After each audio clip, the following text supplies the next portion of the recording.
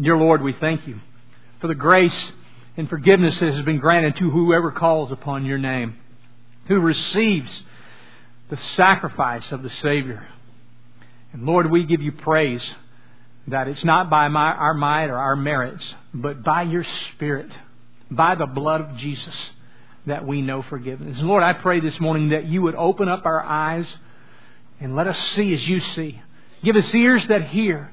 And Lord, let us receive from You. Let us recognize that there are other forces working against us, but that Your message is strong and true.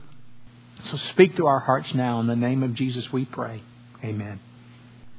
As we look at our subject this morning, I invite you to go ahead and turn to Ephesians chapter 6. We're going to look at that passage in just a moment. Ephesians chapter 6, verse 10, as we look at the battle of the Spirit, spiritual warfare. Ephesians is a great book. The first 3 chapters really deal more from a theological perspective of God and salvation. And then the last 3 are very practical. How do we apply what the first 3 chapters of theology state to us? And one of the things I would encourage you to recognize as we look at this is to recognize the Bible clearly says that there is a battle going on. There is a war that is going on. And it's not just what we see on the outside. It's not just the exterior. Now, I recognize when I do a subject like that, there are many of there going, oh boy, here's the part. He's going to talk about the devil. And there's like really 2 different perspectives that most people come to. They come to, first of all, this side of, I'm just not buying all that, the whole cartoon figure, and, just kind of ignore and denial. And you see a lot of that. That's what most people would take that perspective. And then the other side would be kind of a paranoia mentality, kind of a sensationalism, and to overcredit Satan. And the truth of it is, Jesus speaks frequently about Satan and also about hell for that matter. Jesus has a lot to say about it. Matter of fact, we see the devil mentioned 53 times in Scripture. And the real truth of it is, we are called to have this perspective, to recognize there's a fight going on. The battle belongs to the Lord, but to recognize we're in a fight.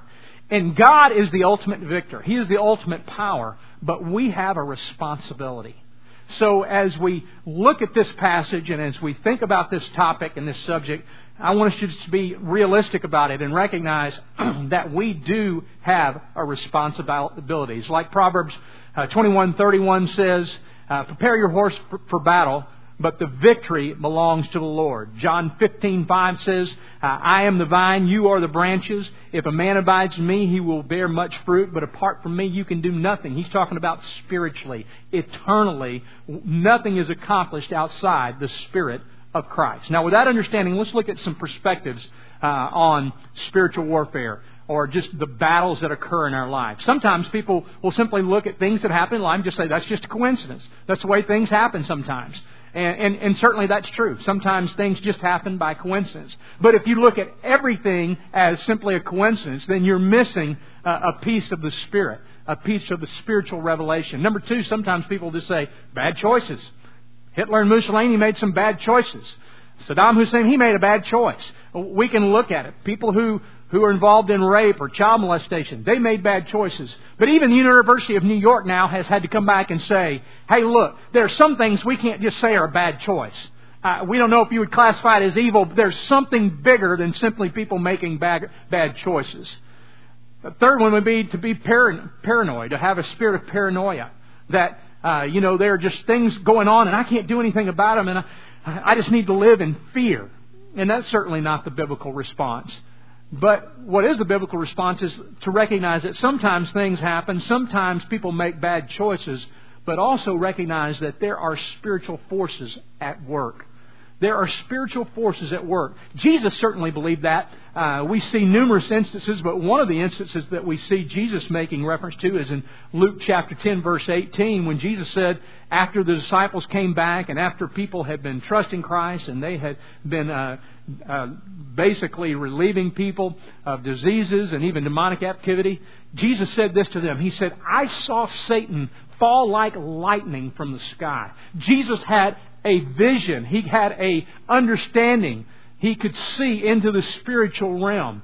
And certainly Jesus believed that. Matter of fact, One of those young ladies said, I just don't see anything about it in the Bible. There's no documentation. Well, let me give you a little documentation. It comes in several terms, that of evil, that of Satan. Abaddon is the place found in Revelation 9:11, and the term Apollyon is that of the destroyer used for Satan. In Revelation 12:10, he's called the accuser of the brethren. In 1 Peter 5:8, the adversary, or one who stands against us. In Revelation 9:11, the angel of the bottomless pit. In 2 Corinthians 11:14, the angel of light. In 1 John 4:3, the Antichrist. In Matthew 12:24, Beelzebub, or that term Lord of the Flies is what it means. Belial in 2 Corinthians 6:5, and the devil in Matthew 4:11 and Luke 4:2 and Revelation 22. The dragon, Revelation 12:7. And by the way, these are all listed in your bulletin if you just want to see these for future reference. The enemy, Matthew 13:39. The evil spirit in John 5:9. The father of all lies, John 8:48. The God of this world, 2 Corinthians 4:4. Matter of fact, it literally says this: in whom the God of this world has blinded the minds of them which believe not, lest the light of the gospel of Christ, who is the image of God, should shine upon them. He's regarded as the great red dragon in Revelation 12:3, Lucifer in Isaiah 14:12, the murderer in John 8:44, the old serpent in Revelation 12:9, power of darkness, Colossians 1:13, prince of this world, John 12:31, roaring lion, 1 Peter 5:8, ruler of darkness, Ephesians 6:12, as Satan himself in 1 Chronicles 21:1 and Romans 16:20, the serpent in Genesis 3:4, the son of perdition in John 17:12, the tempter in Matthew 4:3, the thief in John 10:10, where it says his purpose is to kill, steal, and destroy, and the wicked one in Matthew chapter 13, verse 19. That's only about 30, and we could do almost 30 more in Scripture. So the Scripture is filled with references to evil and that of Satan. So we know that Jesus believed He exists, that the Apostle Paul believed He exists, that the disciples believed He exists. The question is, do we believe, or do we simply ignore and deny the evidence that's given to us? Well, if you have your Bibles, let's look in Ephesians chapter 6, beginning with verse 10. As Paul is concluding, and as he is wrapping up this chapter, after he has gone through the Christian living in the last 2.5 chapters, he says this. He says, now finally, be strong in the Lord. Be strong. This is the same word that's used in Philippians 4:13. For I can do all things through Christ who strengthens me. So he's saying, I want you to be strong. I want you to stand firm. I want you to stand in the power that I have given you as a believer. I want you to resist the devil that he might flee. Stand firm. Stand strong against him. And it says right here, and in the Lord and in His mighty power. So we stand strong in the power He's given, and also recognize that the Lord is not working only in us and through us, but around us. The mighty power of God that is pervading every area of our world. He says, be strong in the Lord and in the power of His might, but put on the full armor of God so that you can take your stand. Now, the full armor, we're going to talk about that next week, so come back for that. This week is more awareness. But put on the full armor of God so that you can take what? Your stand. It's a military term. This is the area you've been commissioned with. Your home, your family, that which you influence. Take your stand for it. God makes His Word clear to us.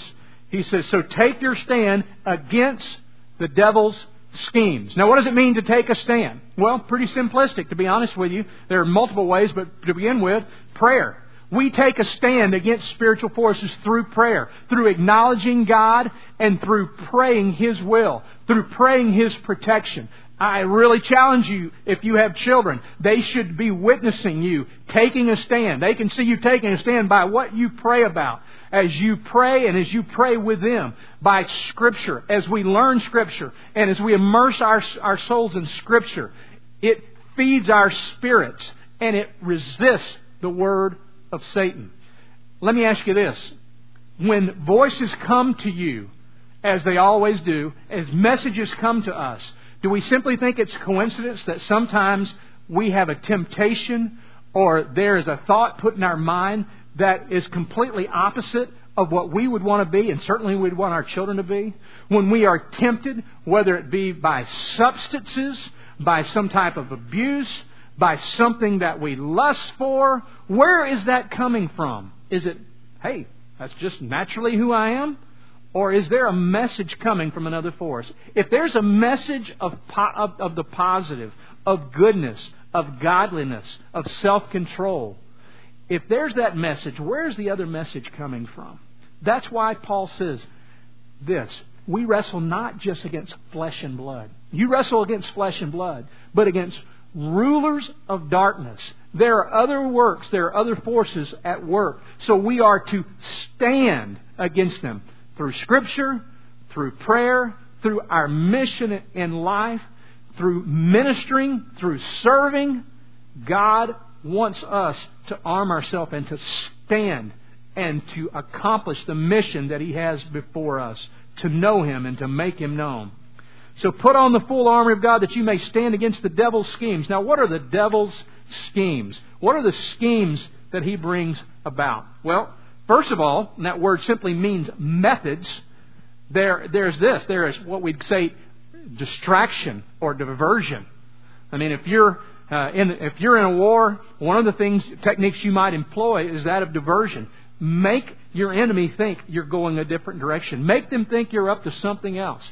How many times have you been, you've been that place you go, I really, really need to pray about this. There's an issue. I need to pray for one of my children. I need to pray for my marriage. I need to pray for my pastor. Whatever it is, God is really burdening me to pray. And the phone rings. Or I just begin to remember, I never returned that email. Or, oh my goodness, I'm going to be late. You know what? I still have not gone out and bought that gift. Or whatever it is. Where do you think that message comes from? Distraction. If you're a believer, He can't take that away from you, but He can certainly distract you and basically just neutralize you. Secondly, division. Satan wants to cause division. That's one of his schemes, one of his methods. To get division to happen in your household, in your marriage, with your children, in your church, in your community, in your division. Create division. I mean, it happens in churches all the time, and Satan, I think, is thrilled by it. He is glorified by it. When he says, can you believe he's even talking in that tone? That just aggravates me. Can you believe what he said? I don't buy that at all. What about that music? That just makes me mad. That stuff, I didn't even know that old music. I thought I was coming to a contemporary church. Or what are you talking about? They're playing the guitar. I think we ought to get a group of people and say something about that. And what about that person? They don't even belong here. I can't believe it. They're such a hypocrite. Where do you think that comes from? You think that's God? I think God's saying, hey, why don't you stir up a little division here? We just need to recognize the schemes, the methods. Thirdly, deception. Deception. The Bible clearly uses this term more than any other, and it comes in two primary phases. First would be temptation. To tempt you to do things that you know, quite frankly, you shouldn't participate in with. Okay? And that's how, no one ever gets to a substance abuse by just first saying, eventually I'm going to try this, and eventually I'm going to be doing heroin. Nobody ever starts there, do they? Matter of fact, we have one of our assistant pastors, Rob Reed, who, when he was in high school at Plano, basically became a heroin addict. And he'll tell you, it started off with a little smoke, a little drink, and then I moved over here, and marijuana, I can control this, and cocaine. He said, and I always thought, I'm in control. I'll just stop. That's how Satan tempts us. He tells us, what, it's not that bad. You're in control. You can handle it. You can handle it. You've got enough self-discipline. You would never do that. Just go ahead and start. Just go ahead and give it a try. So Satan's tempting us. The Bible makes that very clear. We see that in Matthew chapter 4. He tempted Christ, and he tempts us on every level. And once he tempts us, and once we begin to participate, or once we get involved in pornography or substance abuse or whatever we're in, then it's easy for him to come back and accusation. Yeah, you sure are a great Christian, aren't you? You probably ought to just set out for a while. You need to work on yourself.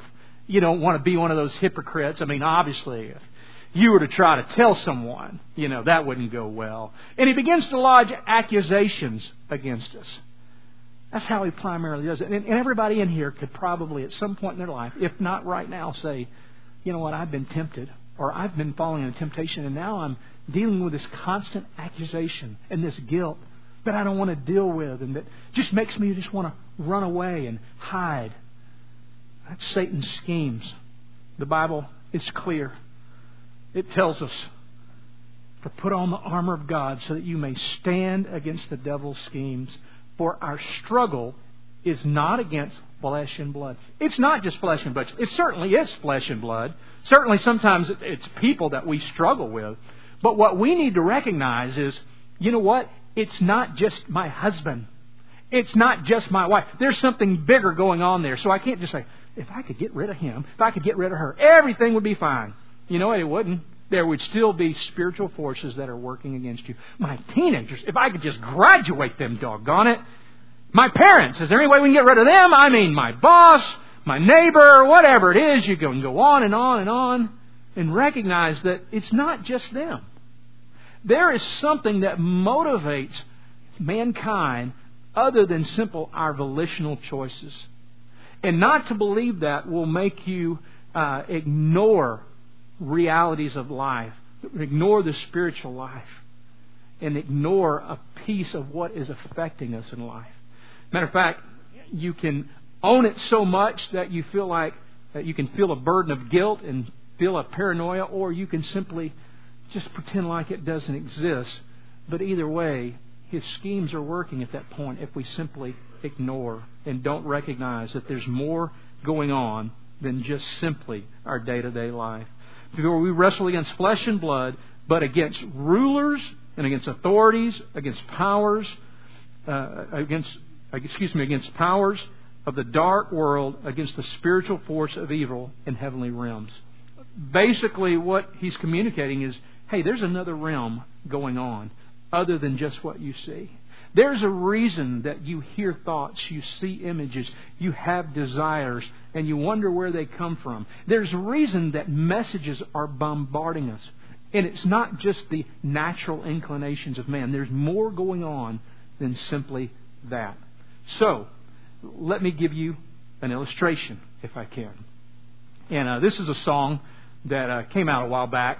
And matter of fact, it is you can actually look at it online. Matter of fact, I encourage adults, and there's nothing in there from a visual standpoint that's anything wrong. There's no cursing. There's nothing of that nature. But I encourage you to go home and watch this video, and it'll disturb you. I started to show it here, but half of you get so stuck and disturbed you couldn't hear anything else I said after I showed it to you. But let me read this to you, and just so you know, there's an 8-year-old boy who sings the beginning and the end of this song. So this is a child singing this. That the producer of the song, he has his little son reading it. And he starts off like this, and he says, "Dear God, hope you get this letter. I pray you can make it better down here. I don't mean a big reduction in the price of beer, but all the people that you made in your image, see them starving on their feet because they don't get enough to eat from God. I can't believe in you. Dear God, sorry to disturb you, but I feel that I should be heard and loud and clear. We all need a big reduction in the amount of tears, and all the people you made in your image, see them fighting in the street because they can't make opinions meet about God. I can't believe in you.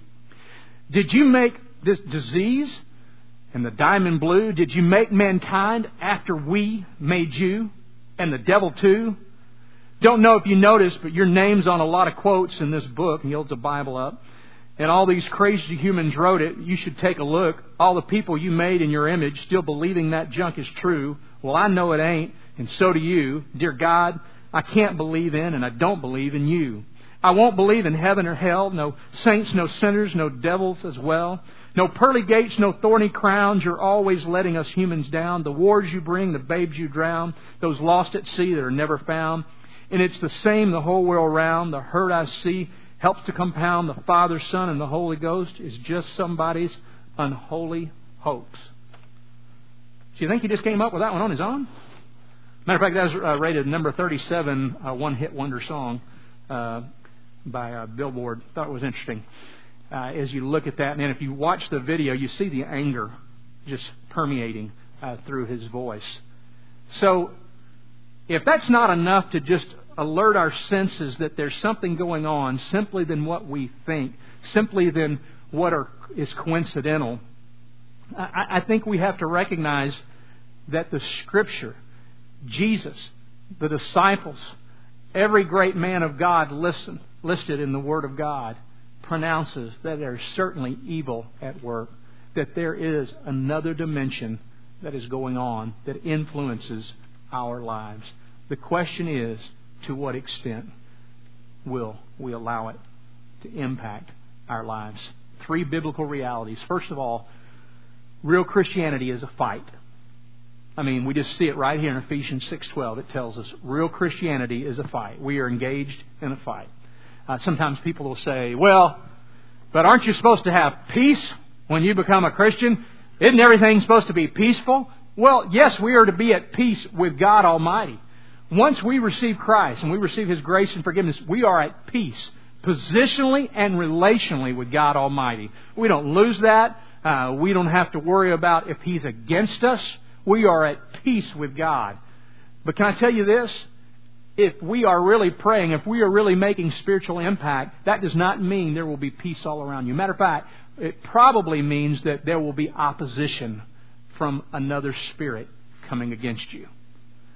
Let me give you a little illustration. Matter of fact, it wasn't Flower Mound, but I was invited to pray not long ago at this Christmas deal. So I go to the Christmas deal to pray, and it's Christmas, right?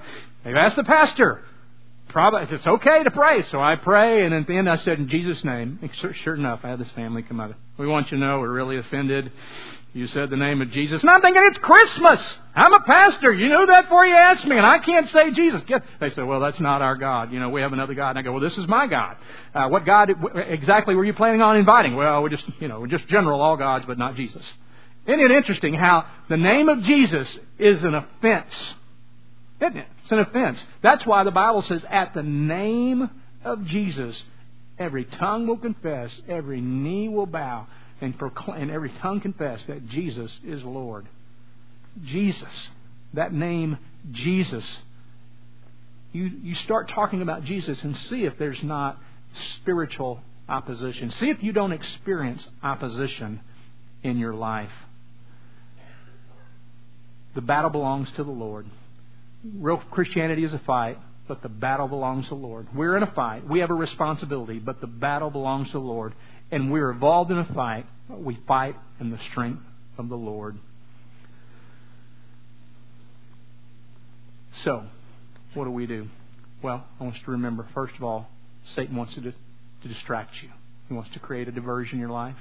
He wants to create division within your life, within your relationships. And he wants to deceive you through temptation and accusation.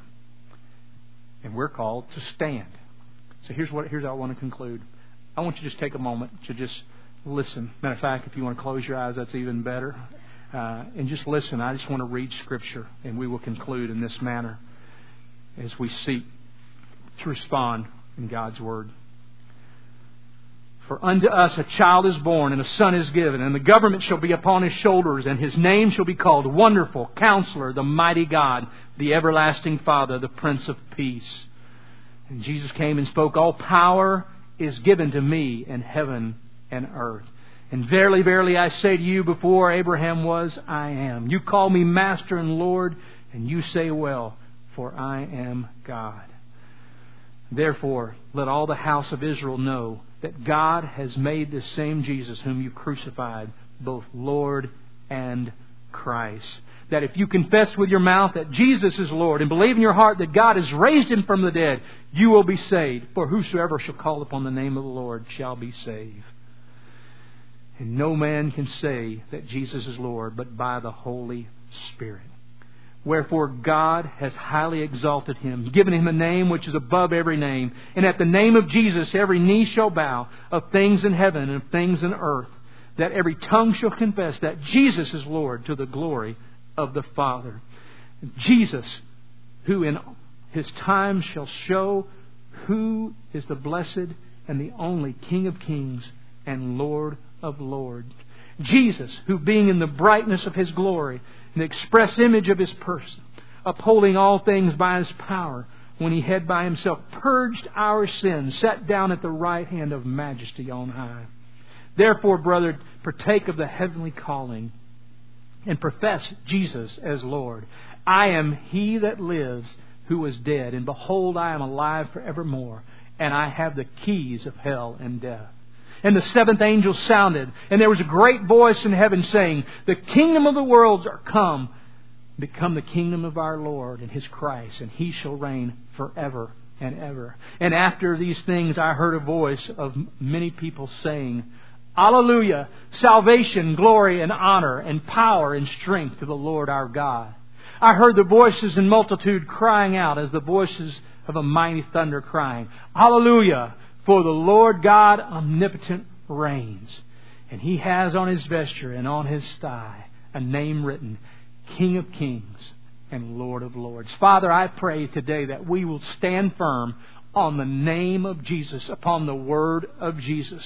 Though we recognize there are principalities of darkness, that we recognize there's spiritual opposition that comes against us, let us also know that at the name of Jesus, Lord, we know that every knee one day will bow before You.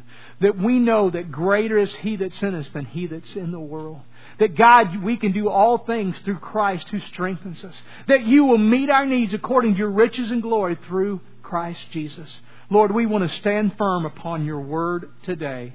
And we ask, God, that You invade our lives and help us to stand strong against the messages of evil that come to kill, steal, and destroy our marriages, our children, our families, and all that we would seek to accomplish for Your glory. Lord, thank You for this time, and thank You for this day. And if there's one that doesn't know You today, I pray that You would draw them by the power of Your Spirit, that You would remove the blinders that the evil one has placed upon their eyes, that they might see You in spirit and truth. In the name of Jesus we pray. Amen.